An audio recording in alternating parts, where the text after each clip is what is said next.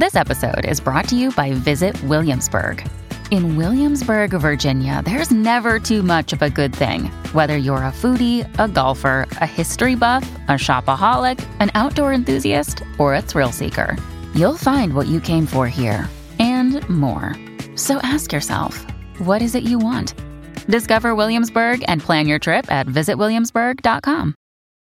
When you need mealtime inspiration, it's worth shopping Kroger, where you'll find over 30,000 mouth-watering choices that excite your inner foodie. And no matter what tasty choice you make, you'll enjoy our everyday low prices, plus extra ways to save, like digital coupons worth over $600 each week. You can also save up to $1 off per gallon at the pump with fuel points. More savings and more inspiring flavors make shopping Kroger worth it every time. Kroger, fresh for everyone. Fuel restrictions apply.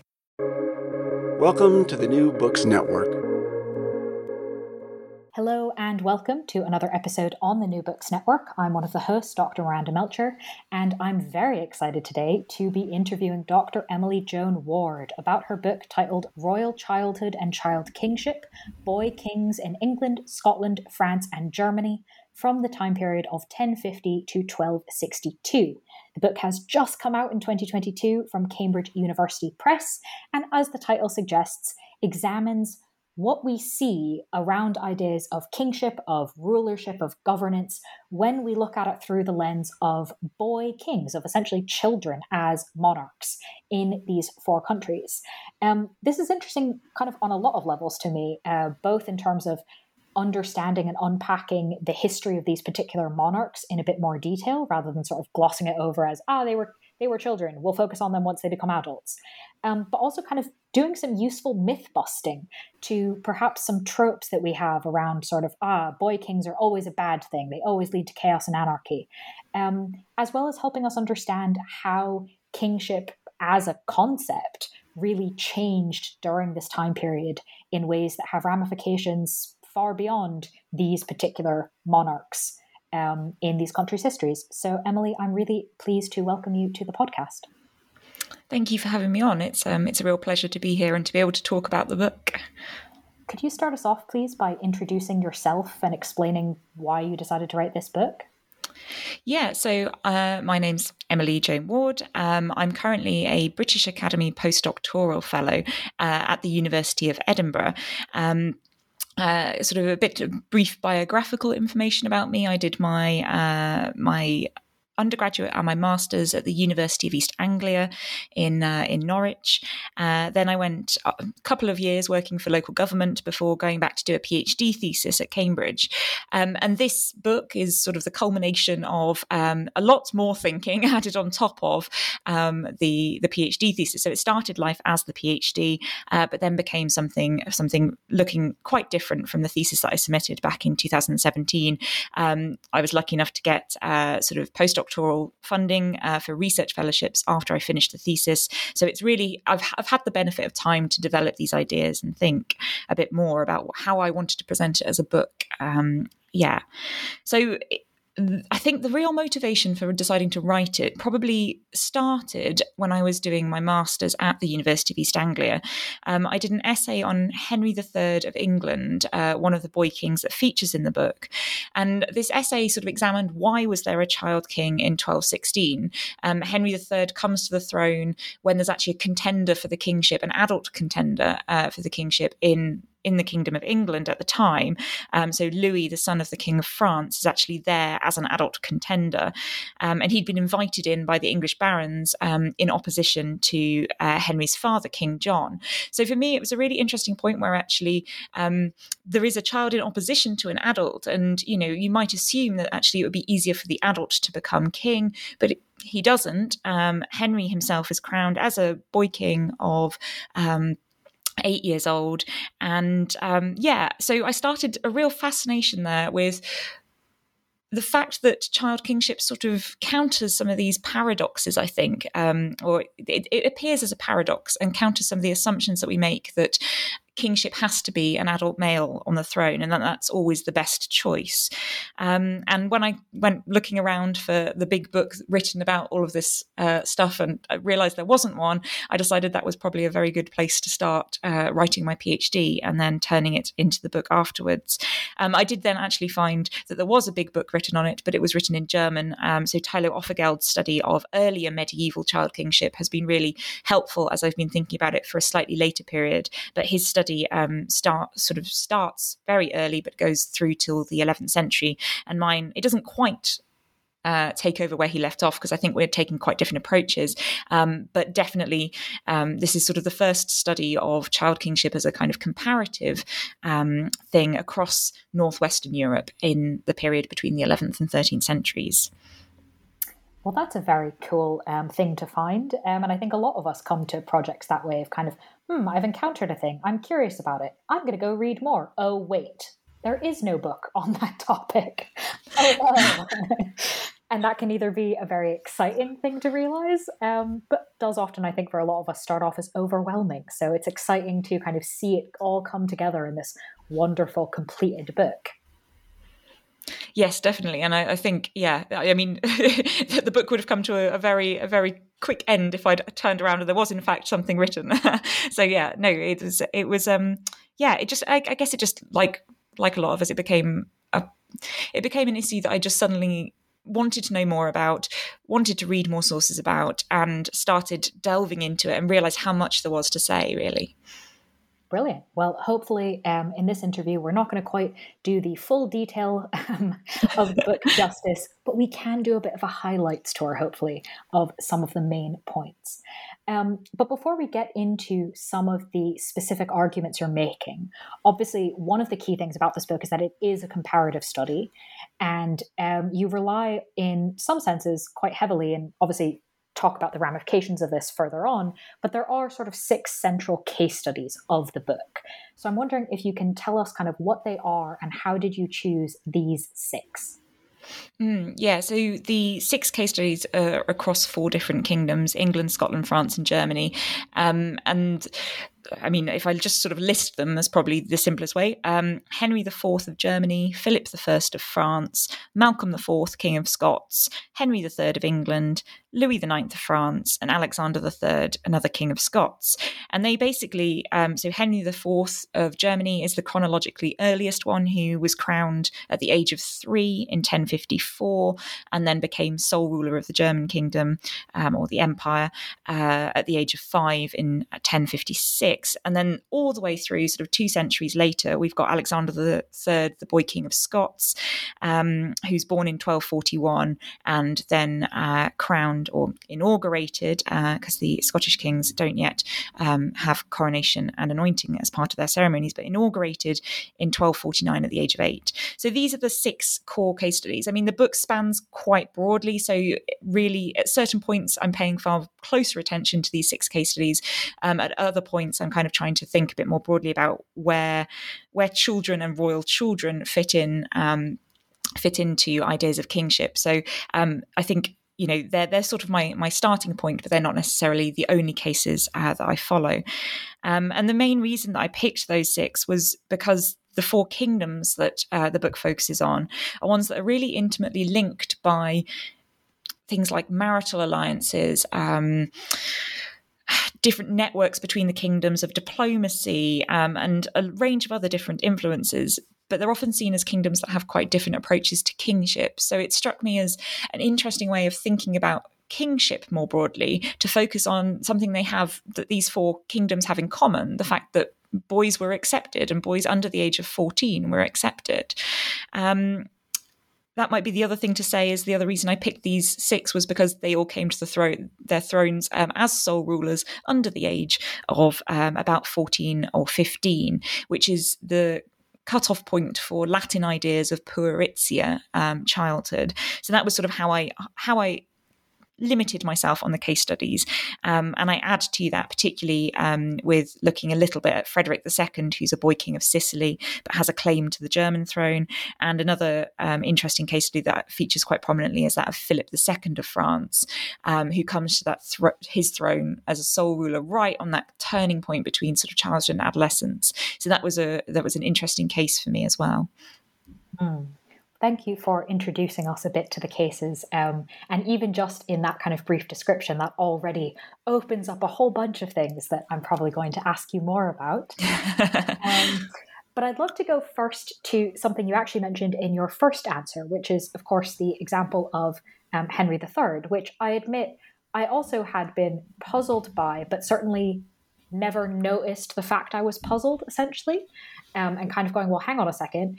He is a child. There is an adult king who is invited, who's there, and yet somehow the child becomes king. And I had never really thought further than that, but it did register as a bit odd. And so I'd love to kind of think a little bit about that idea that you show during this period, it became easier to put a child on a throne rather than get rid of a child king. And so this idea that we might kind of automatically assume that, oh, well, that's clearly the last resort. That's clearly what we don't want to happen. We're going to do everything we possibly can to make sure that doesn't happen. And if it does happen, we'll fix it quickly. We'll come up with some other method. You show in the book is actually really not a correct assumption. So why does it become easier, in fact, during this time period to put a child on the throne, and in fact harder to get rid of a child king than maybe we assume? Yeah, I apologize if there was a beeping noise there. That was an email coming through. I've now turned off my emails. Sorry for that. Yeah, so I think it's important to perhaps say that the Central Middle Ages, the period I'm focusing on between the 11th and 13th centuries, is not the only time period that we see boy kings. Actually, this idea that childhood and rulership has a much longer history, much lengthier history, and obviously going into the late medieval period and early modern periods as well, and even up until the very recent modern day, children are always an important part of dynastic rule when you have the sort of blood right to rule, as we still do even in the modern monarchy. But one of the reasons I really wanted to focus on a lengthier period between the 11th and 13th centuries was it struck me as this is the time where you actually see an increasing political stability around children as rulers, and more of an investment in them as both preparing them to be kings, but also then an investment in their rule when they're on the throne as well.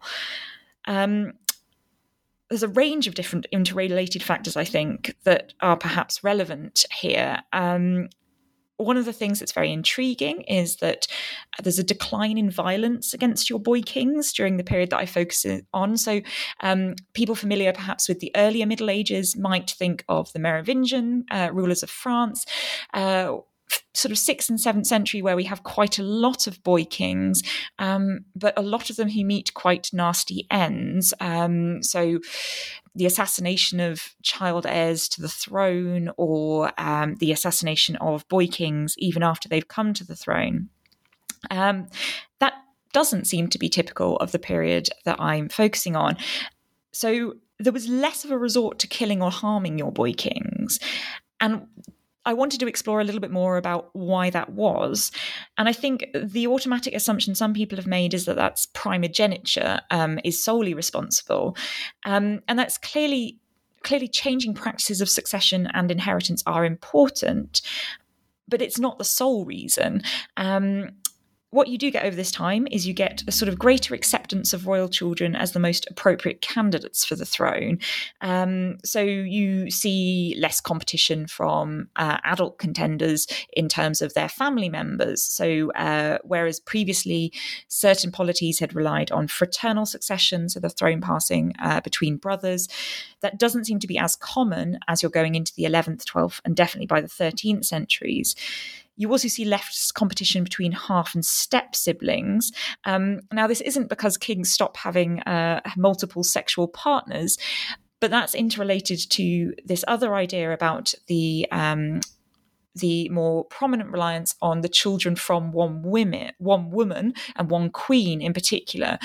So the way in which children within this period are usually, not exclusively, but usually the children of two anointed monarchs, so both a king and a queen, which hasn't necessarily been the case at earlier periods either. So I think it's not a simplistic reason that it becomes easier to place a child on the throne. There's multiple different factors, but decline in violence, definitely decline in violence against anointed kings, but also in changing practices of succession inheritance and changing ideas around marriage and queenship are especially important. I found this particularly interesting as an argument because it isn't just about kind of the individual of the boy king. It's not just an answer of, oh, well, this particular one was charismatic and precocious and therefore everyone changed their minds. It's thinking about, well, hang on a second, what do changes in the status of women, how does that have an impact? The status of queens having coronations. So I think primogeniture is almost certainly part of it, but I like your more complicated answer as well for helping us understand this. I mean, it's a classic academic answer, isn't it? It's a far more complicated situation. But I think you have to consider multiple factors when you're looking at the reason that there are potentially not only more child kings during this period, which isn't necessarily the case. There aren't necessarily more, but what there are is children who come to their throne and then they might face rebellions or revolts at various points, but they never seem to be as explicitly for the removal of the boy king in the same way. And you don't seem to get the desire to commit regicide and kill off your boy kings because that's an easy solution. There's more of a respect for the institution of kingship, perhaps, even when that's embodied in the figure of a young child. So this is obviously some of the myth busting that I mentioned initially, that we do, again, have this assumption. And in fact, you demonstrate that there are scholars and writers in the later medieval period, in the early modern period, that do have this assumption that, okay, boy kings, therefore chaos, anarchy, death, destruction. And yet, as you've just explained to us, that's increasingly not the case. Is the answer you've explained to us already about kind of changes of other things around this sort of having an influence, obviously primogeniture being one of them.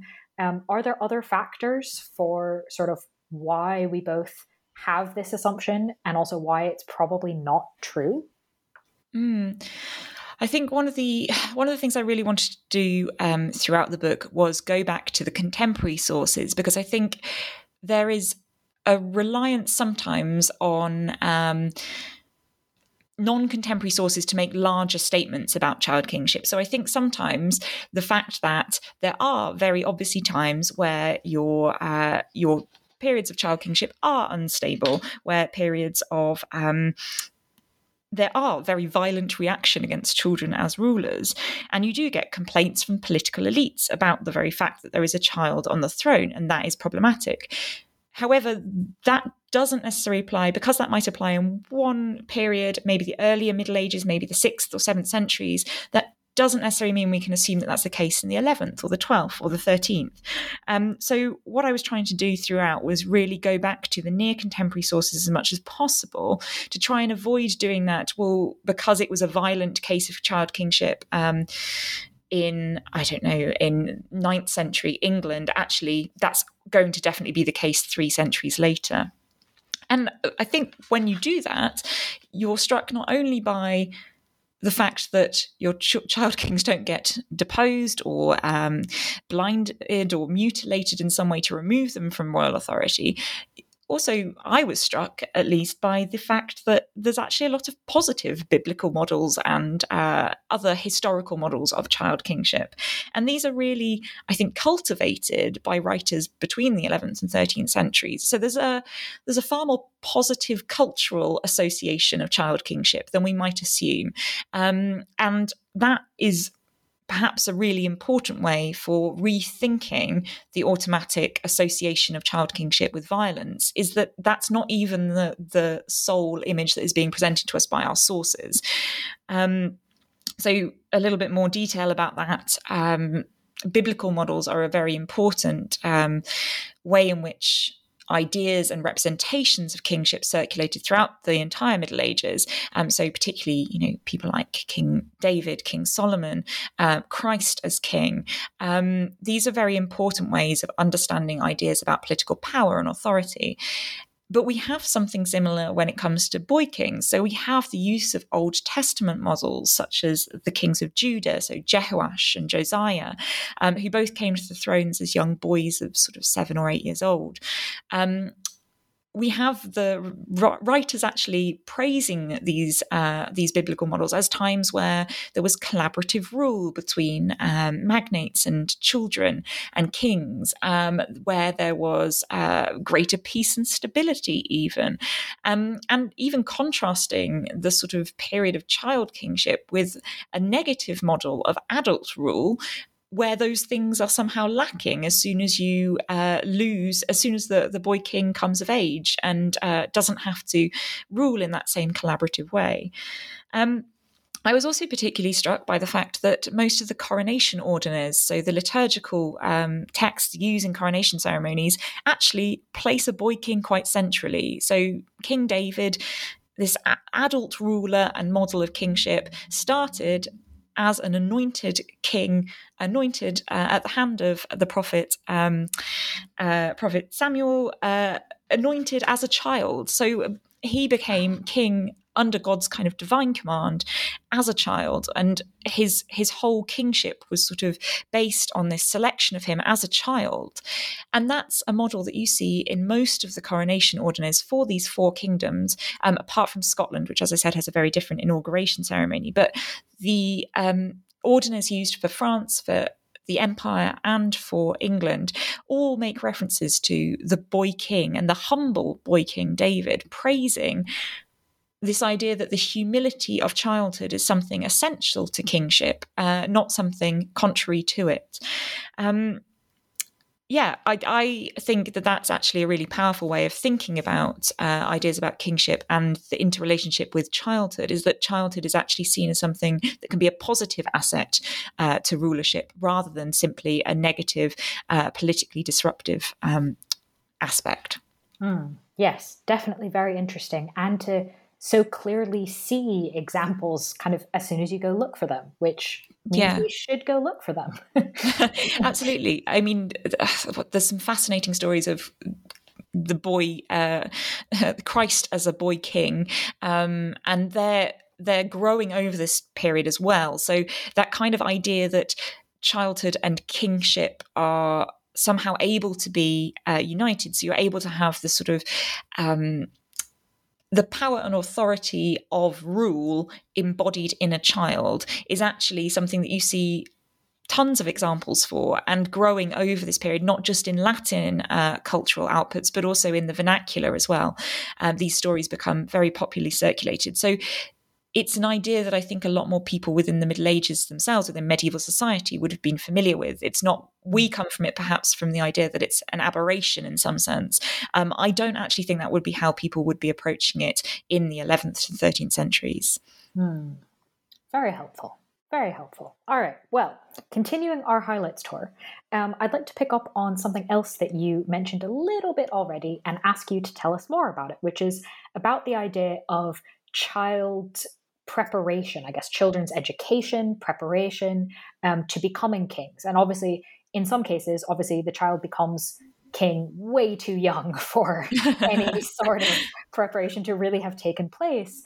But one thing I particularly appreciated about the book is that although you do have these, as we said, 6 case studies, you do expand beyond that. And so you also talk about child heirs, so before they actually become king, and what we can see of kind of how they are prepared to rule, especially it seems in cases where it looks like they're going to become king still as a child, or at least as an adolescent.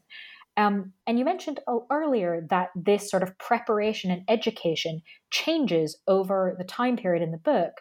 So I'm wondering if you can tell us about kind of what these changes were and why they were happening. Yeah, so when you start looking for examples of children in royal documents and royal decision-making, you suddenly realize that once again that there are actually a lot more examples out there than you might have assumed. And there's one way of thinking about those where you can just kind of write them off as being formulaic tropes, so the involvement of family. But actually, each of those sort of interactions with royal rule was formative. Not only, it was an active choice to include your children in those decision-making processes, and they're also important for the child themselves as they're coming to an understanding of what kingship and rulership is, and their own place within that, and their own place within a dynasty. So yes, there are those moments where we have very, very young infants being incorporated in royal documents, and they obviously would not have understood how exactly they were being included, why exactly they were perhaps present at an event if they were in fact present. But that sort of lays the groundwork for this more active preparation as well. And as you said, this sort of period between the 11th and 13th centuries, one of the things I wanted to do was to try and work out what was changing for children over that period. So how children's experiences of how they themselves found out about being a king and what that meant, how that was changing. And there's a huge amount of changes in documentary culture and ideas of royal administration and administrative practices, and the sort of administrative nature of royal government is really changing over this period, and that does alter how children are included. During the 11th and 12th centuries, we've sort of got the naming of children being very important within acts. So actually specific names. So the boy kings sort of at the start of my study, so Philip I of France or Henry IV of Germany, you see them actually named and named at important points with their consent, their assent. You see, for example, when there's dynastically significant events like Louis VI of France restoring his father's crown to Saint Denis in 1120, you actually get the naming of the heir, so the naming of the young child there alongside their father and often their mother as well. But by the 13th century, this process of sort of standardization of documents has really shifted that. So instead of having named and more personal individual references to children, you get a complete shift to something more generic and less specific. This kind of generic terminology for heirs and successors, so in Latin, heres and successores, tends to dominate instead, and you get less of these individual references to children. And I don't think that means that children were any less important by the 13th century in terms of how they needed to be educated and prepared for rule. But it does say that perhaps from the 13th century, we shouldn't be looking in the documents for that. We should be looking elsewhere. And that is what seems to happen, is that you get less of an idea as an heir and successor becomes more of a legal category, you get less of a need to actually name your specific children, because there is an assumption that what you're saying applies to all of your children, present and future, and it's more of a legal category than the need to name a specific child. Now, that's interesting because often the shift in administrative practices over this period is seen as one from memory to written record. That's quite a famous and sort of fantastic book written by Michael Clanchy that takes that as its title. And one of the arguments I make when I'm talking about these documents and the documentary shifts is that actually it may be a shift from memory to written record, but what you're actually seeing is individual children almost being written out of the written record. So you see this shift from them being named and personal to a more anonymous role, where actually you couldn't then associate precisely which heir or successor was being intended, rather than this sort of more legal category. And the documents themselves are changing in other ways as well, which affect how children were incorporated within them. So children in the 11th century, like Philip I of France, we've often seen witnessing documents, even in Philip's case, applying autograph cross signatures to documents alongside his mother and father. But over the period, we get the increasing use of seals as a way of authenticating documents, and sealing practices become far more associated with an impression of the individual, and children don't seem to get seals. So if you're a royal child, you don't receive a seal at your birth. You don't receive a seal, when you hit your 3rd birthday or something.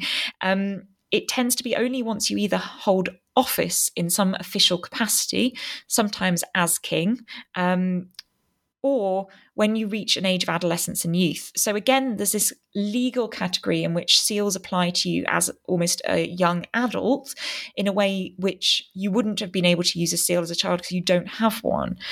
The changes aren't the same everywhere, and I'm sort of in what I've said there, I haven't really been able to bring out some of the nuances of the different kingdoms.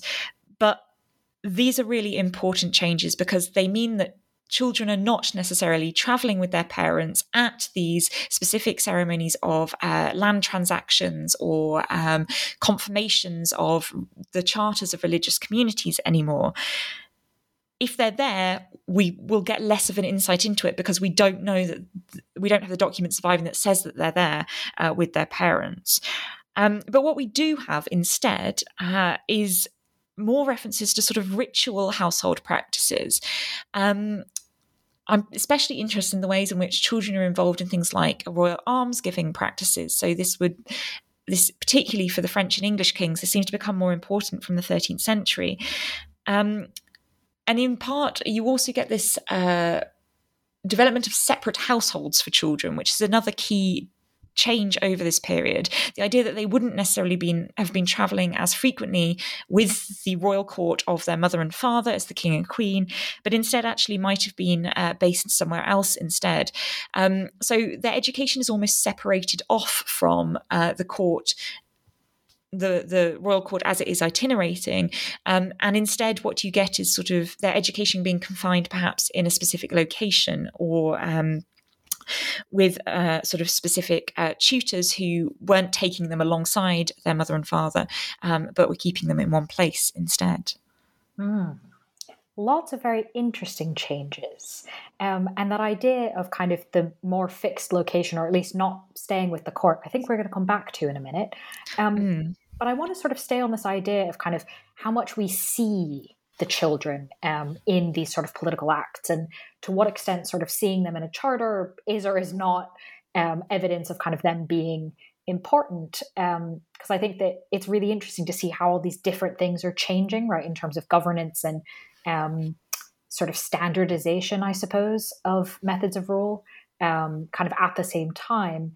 And of course, one of the things that is kind of has to be true to some extent is that children, especially heirs, don't have the same agency as adults, probably not even of adult heirs necessarily. And yet it also seems way too simplified and probably just factually wrong to assume that royal children, being especially heirs rather than kings, are purely passive participants. They might be there, their name might be in the record, but really they're just standing there and essentially looking pretty.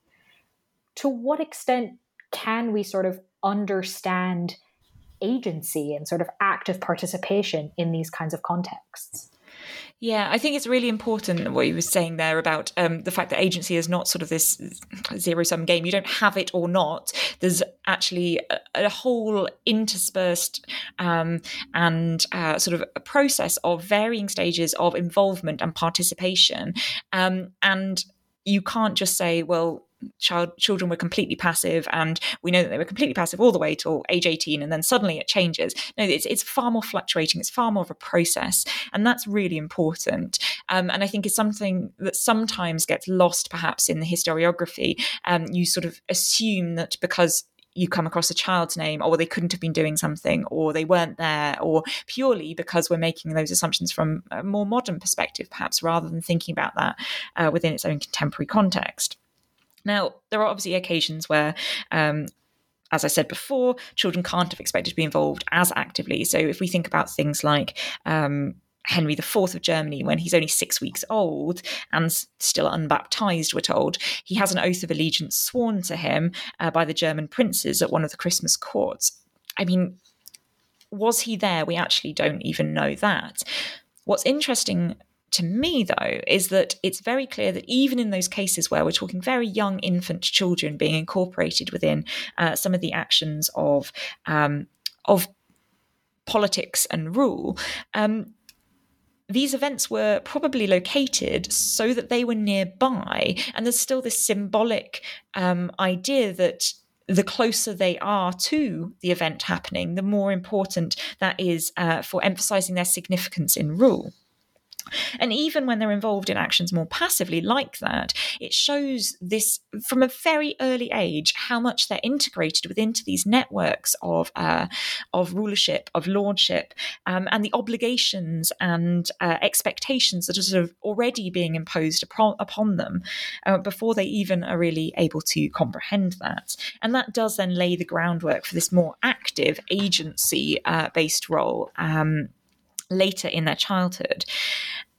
And there's quite a clear distinction, I think, between when you're talking about your infant children, maybe 2 or 3 years old, with then when you're getting to sort of perhaps later childhood from sort of age 7 onwards, and then into that sort of point around age 11 and 12 as well.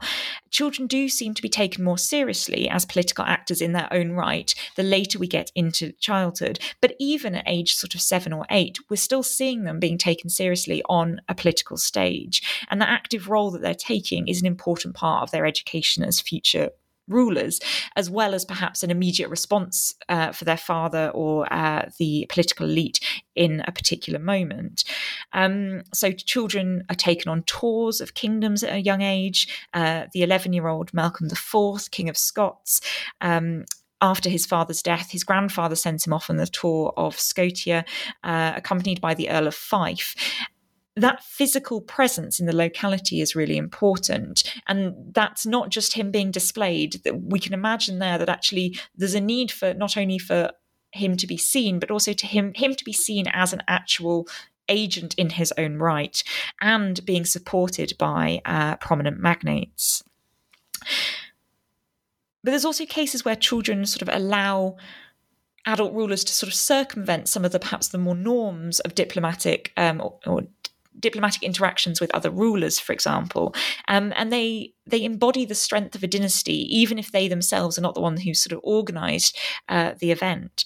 So particularly in cases of homage between different rulers, that's often coming from a position where kings use their children not just as tools, but there's the combination of it's doing the ruling king a favour to not have to swear homage themselves, but also it's actually showing that the king's son is already being accepted as the next ruler of the kingdom once they've died, and they're able to use that as part of the forming the training for kingship as well.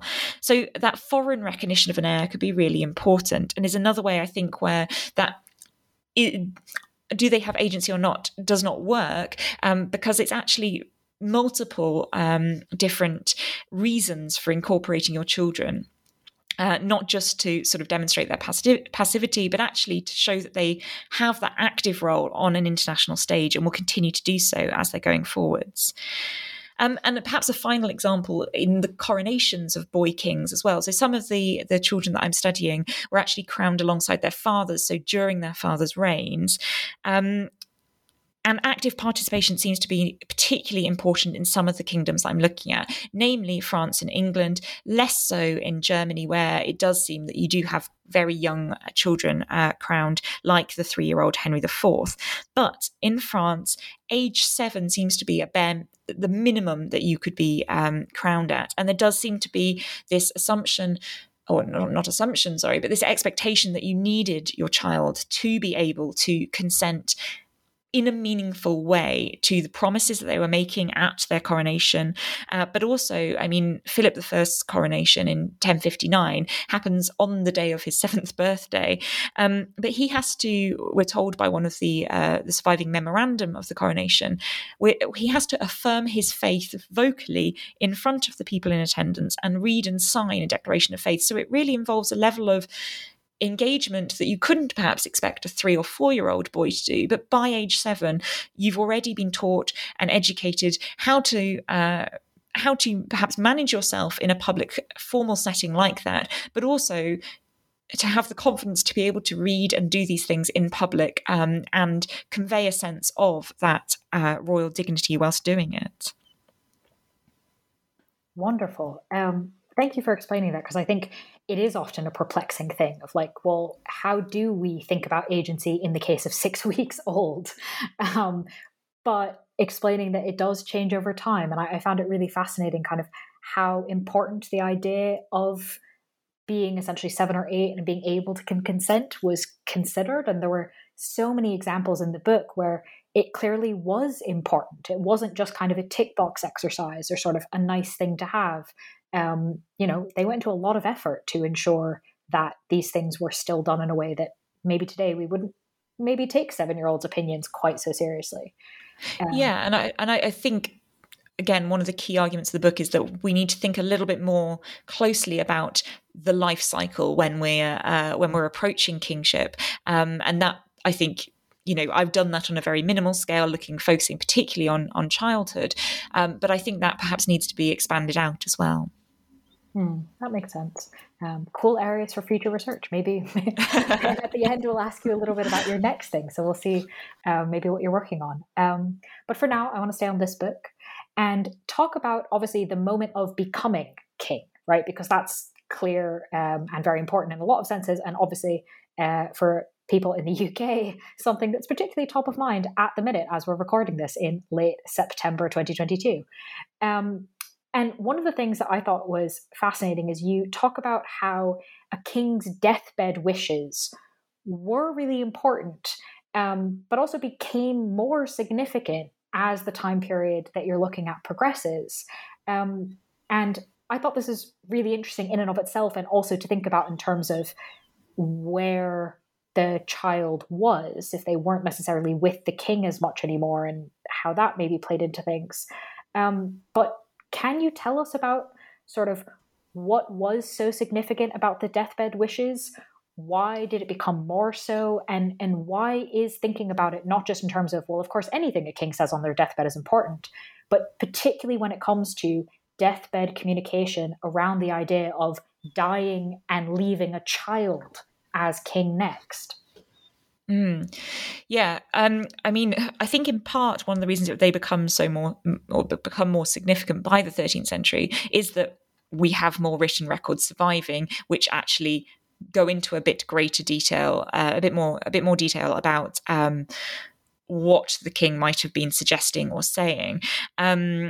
So written records of deathbed wishes are more likely to survive by the 13th century. They still don't survive in every case, so we can't always turn to those. And they're still not hugely detailed documents expressing exactly what you want to do with your child as soon as they come to the throne. So they're not hugely prescriptive either. They give some details, but not as precisely detailed arrangements as you might find into the sort of later Middle Ages, where you get very specific people attached to very specific roles, and far more clarity around that written down in a legal sense. But I think one of the things that's really important about deathbed wishes over this period is that there is a greater need to sort of justify the care of king and kingdom and ease acceptance of the guardianship arrangements for your young child. So a really key example of that is in 1226, when Louis VIII dies, Louis VIII of France. His deathbed wishes appear to be that his wife, the Queen, Blanche of Castile, was to have guardianship of their eldest son, Louis IX, the kingdom, and all of their other children, and they have many other children surviving as well, until all of the children, so both Louis IX and his brothers and sisters, reach an age of legal majority. That record of wishes actually doesn't come from Louis himself. It comes through a letter that was recorded after his death by people who had been around the deathbed. So I think in one sense that gives us a nice insight into the fact that it's not necessarily that we're the deathbed wishes of the old king weren't important in the 11th, 12th centuries is perhaps that we're actually missing the evidence because it would have been conveyed orally. And in this case, in 1226, it's just fantastic that we have the record surviving where the bishops were writing down. And one of the reasons they were doing so was almost certainly to help justify Blanche's position as guardian of boy king and kingdom, and publicise the ecclesiastical backing she had for her position as guardian. And the terminology used throughout is very legally sensitive to the different ways in which she could and could not act. And it's just, I think, very clear there that there was probably more of a hesitancy around accepting her as the sole carer for her son, but also the governor and administrator of the kingdom on his behalf. Probably there was some hesitation from the political elites and the magnates, clearly not from most of the ecclesiastical magnates who were on her side, but perhaps from the secular elites, the princes of various of the territories within medieval France. Another reason that it perhaps does become more significant to record your deathbed wishes is that kings start asking the Pope to get involved more frequently by the 13th century. So you have, for example, King John in England seeking the support of Pope Honorius III in 1216. And the language used within the letter is to help his eldest son succeed to paternal inheritance. So again, kind of couching this in legal terminology, but also actually appropriate the Pope as somebody who could ease that moment of transition to the new ruler. There is something of a tension, I think, however, between representations and realities. A lot of the documents that survive, which perhaps are the wills and testaments of kings in the late 12th and 13th century, aren't actually made at the moment of the deathbed. They're made earlier, so we can look back on those as perhaps helpful guides as to what they might have intended, but we don't necessarily know that that was what they assumed would then happen if the child succeed, or if their son succeeded still a child. So this tension between representation and reality is also really interesting, because one of the reasons that deathbed wishes become so important is only after the king has died, in order to justify who is taking care and control of the king and the kingdom. So who will be looking after your boy king and who will be administering the kingdom on their behalf? And there's a really interesting case after the death of Emperor Henry VI, when he dies in 1197. His death is closely followed by that of his wife, the Empress Constance, in 1198. And there's some really, really crucial debate there between the papacy on the one hand and one of the magnates who's been quite important during Henry VI's rule, Marquard of Anvila, who's the Duke and Margrave. And he is accused of having the testament of Henry VI and then lying about what it says in order to try and justify his own position. But again, representation and reality, because the only people we have telling this story about the testament are the pro-papal sources who are really trying to bolster the Pope's involvement as well. So we're left with this, we don't have the document itself surviving. We just have the accusation that it was being used to help justify the position. So that's sort of with the benefit of hindsight. These deathbed wishes, regardless of what was actually perhaps said at the deathbed or what was written down, they become very important to help justify after the event who has control of king and kingdom. Well, this in some ways goes back to what we were saying before around kind of to what extent we can think of boy kings as being a time particularly prone to anarchy and violence, because of this idea of kind of control. And obviously any moment of transition in a political system can be a moment where lots of things are up in the air. But I was particularly taken by your argument, thinking about magnates and thinking about kind of protecting one's position and things like that. One of your arguments is actually that we can see these contests between different aristocrats, especially when they turn violent, actually as an indication of legitimacy of child rulers in some senses, not as some sort of chaos. Oh, look, there's no adult king anymore. We can throw the rules out the window. And that we can actually see this even in some actions that seem maybe quite extreme, like kidnapping the boy king, for example. So how can we understand kind of magnate contention for power and actions that maybe seem to be against the king as actually maybe not quite what we think of them as? Yeah, and I mean, the frequency of kidnap, I mean, you can see that throughout the period and across most of the kingdoms that I'm studying and that form the cases in the book. But it's actually a way of renegotiating the power balance in the kingdom and protesting against the actions of the boy king's guardians, rather than a way of protesting the fact that there is a child king. It actually, in one sense, works to bolster the child's position, because people are competing who has control over him rather than competing to remove him. So direct challenges to child kings are actually relatively rare.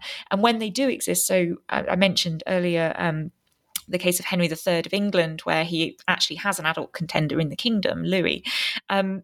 That's actually very rare. And also the origins of that aren't because there is a child on the throne. The origins of that go far back into his father's reign. And it's interesting then that even in those cases where you do get the kind of direct opposition to a boy king, it's not necessarily about an opposition to child kingship. And in fact, the fact that Henry III was a child is almost actually beneficial to his case, because the Pope is able to argue on his behalf that he can't be blamed. He is an innocent. He can't be blamed for his father's actions. So actually, childhood and being a child king could be the thing that helps to legitimize you in the face of opposition.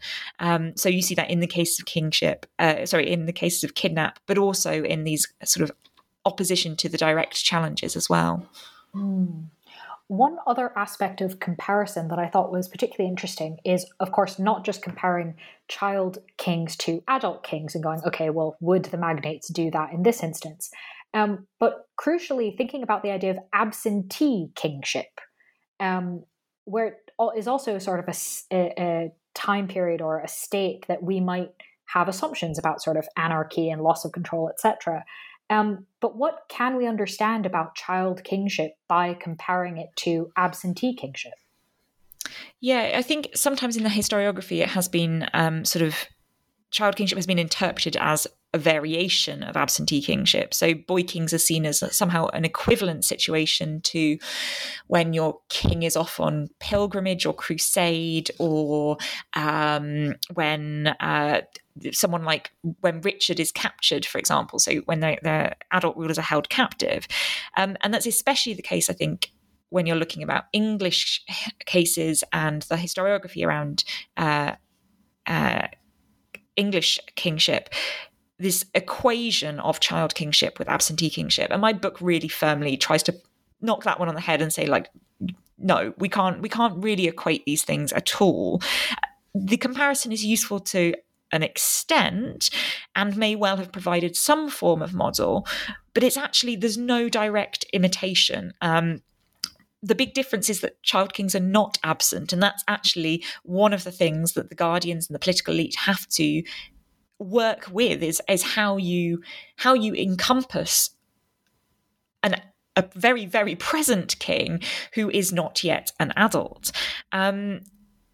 And the concerns for the boy king's care, education, and maintenance of status and royal authority have to be incorporated within part of that approach of how you are governing the kingdom. There's also different terminology and a different conception of royal authority underpinning these. And my book picks up on several moments, I think, where there's a real distinction between ruling and governing in the medieval sources, and ruling is the exclusive remit of your child king. Whereas when you have an absent king, the king can often delegate the act of rule to someone else in their absence. When you have a child king, the child king is ruling, and the act of governing or administering the affairs of the kingdom is the thing that is delegated. And it may sound like a very small distinction, but it's not. It's actually really important, because these are the things that these are the things that sort of create this picture of what kingship is. And child kingship is firmly a part of that. It's not this aberration, and it's not simply the lack of a king. There's a really interesting story, which I open one of the chapters with, John of Salisbury and his Polycraticus. So one of these formative texts for understanding kind of political theory in the Central Middle Ages. John talks about a Macedonian infant king who's laid in this basket at the front of a battlefield. But he says that that's actually a far more preferable situation to there being a lack of a king. There is a king. At a previous point, the Macedonians lost a battle because they had no king at all. Now they have a king. They fight for their king, even though he is an infant. So there's a real conceptual divide, I think, in medieval political theory between absenteeism and child kingship, which hasn't yet been probed as well and perhaps as far as it should have been. And I don't think the two can be equated. And I hope that the book makes that case quite strongly. I was pretty persuaded reading it. So excellent, one person. Yeah, exactly. So I'd like to kind of, as my final content-based question, really, ask you kind of to tell us a bit more about this idea where child kingship is part of sort of the accepted types of ruler, really. Because, of course, some things can be the same, but some things do have to be changed around a bit. You just sort of mentioned that they have to figure out what to do with a present king that is not an adult. So one of the things, obviously, that you talk about in specific instances and kind of as a theme of a lot of the book is about how do they grapple with this? How does governance and ideas kind of figure out what to do when you have a ruler that is accepted and legitimate, but is also a child? So I was wondering if you could tell us a bit about kind of the changes, the innovations, the tweaks, really, that had to be made during this period so that child kings could be kind of a known, fine thing to be getting on with, and could kind of continue with the business of governing the kingdom. Yeah, so I really wanted to emphasize this aspect of innovation and a sort of experimentation that child kingship can encourage. Really, again, in part because of that sort of myth busting that you referenced at the start, against the assumption that child kingship equals political stagnation, but also actually because it's very evident that, and I mean, it's sort of, it's quite an obvious thing when you say it, that kingship is going to have to change when there is a child, and when there is a more collaborative aspect to the ways in which you are governing and administering your kingdom. So some of the adjustments that have to be made when a boy is king are obviously very practical. So there's some lovely stories of boy kings being carried out of churches for their coronation ceremonies because they get tired, or young rulers losing shoes or parts of their coronation regalia because they're too big for them, and that kind of really give you an insight into the sort of the physical aspect of having a child king and the practical adjustments that have to be made to even just get through a coronation ceremony, for example. But those aren't the only ways you see kind of these innovations and changes.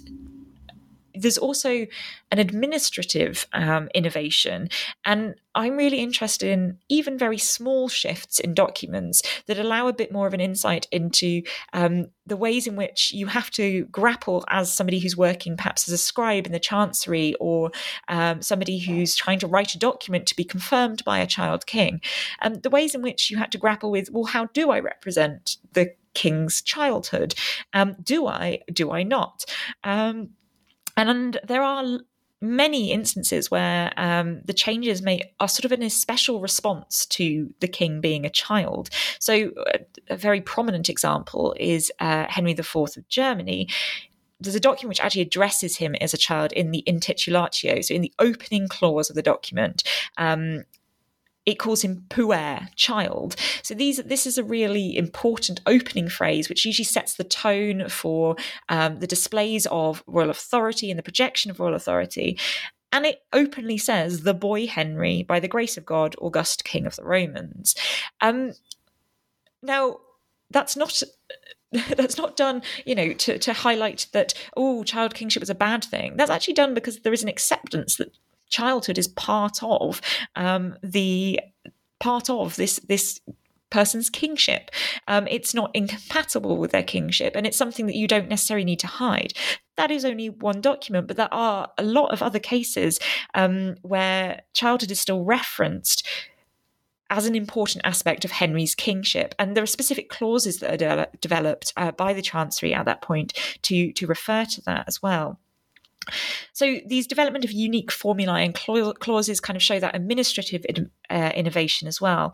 But there are other changes too that sort of reflect the ways in which you have to think how rulership and governance is going to work in practice when there is a boy on the throne. Something I think that could definitely do with more work on it, for example, is the ways in which royal households had to change and adapt, particularly in things like movement and travel and itineration. So you see boy kings visiting areas which their fathers perhaps didn't visit, usually because that reflects something like their guardians' areas of particular control. So when Philip I of France is taken to Senlis, that's his mother's dower lands, and she at that point is very prominent in ruling the kingdom alongside him. A few years later, Flanders becomes more important as a location where Philip's taken, and that's because the Count of Flanders at that point is playing quite a key role. So those shifts in how the itineration of the royal household changes and prominence of new locations, or perhaps the limitations to where boy kings don't go as well. Most of them stick quite firmly within their own kingdom boundaries. You don't usually get boy kings travelling, for example, to go to the land of another ruler. So I think there's more work to be done there. That's not something that my book goes hugely into detail in, but it's another example of those innovations and changes to the practices of rulership, which I just think it would be a really interesting place to do another comparative study. So hopefully somebody listening might go off and research that a bit more. Well, thank you for explaining that. I think it highlights really beautifully that your book makes some really important contributions, both counteracting sort of received wisdom and assumptions, as well as opening up new areas that we've probably not thought about, or at least not thought about in these ways. And you've in fact highlighted at least a few that I can think of off the top of my head, areas for further work, which leads us very nicely to my very last and hopefully not trickiest question, which is that this book is now done. Is there anything that you're currently working on or hoping to work on next that you can give us a little sneak preview of? Yeah, so leading out of the research, I was particularly interested in the fact that it's perhaps less problematic to have a child king than it is to have an adolescent king. So I became very interested in firstly, ideas about adolescence in the Middle Ages, but also more practically about young people's lives and experiences.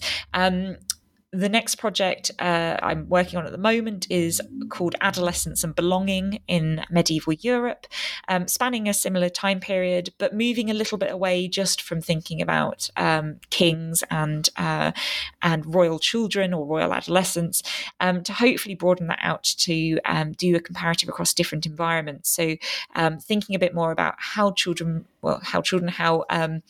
people just post-childhood, so adolescents and young men in particular, how they were included within different communities, different social groups, and what it really meant to be at that sort of in-between phase where in some senses you're deemed to be fully adult, but in another sense you haven't yet perhaps been integrated within some of those systems and practices.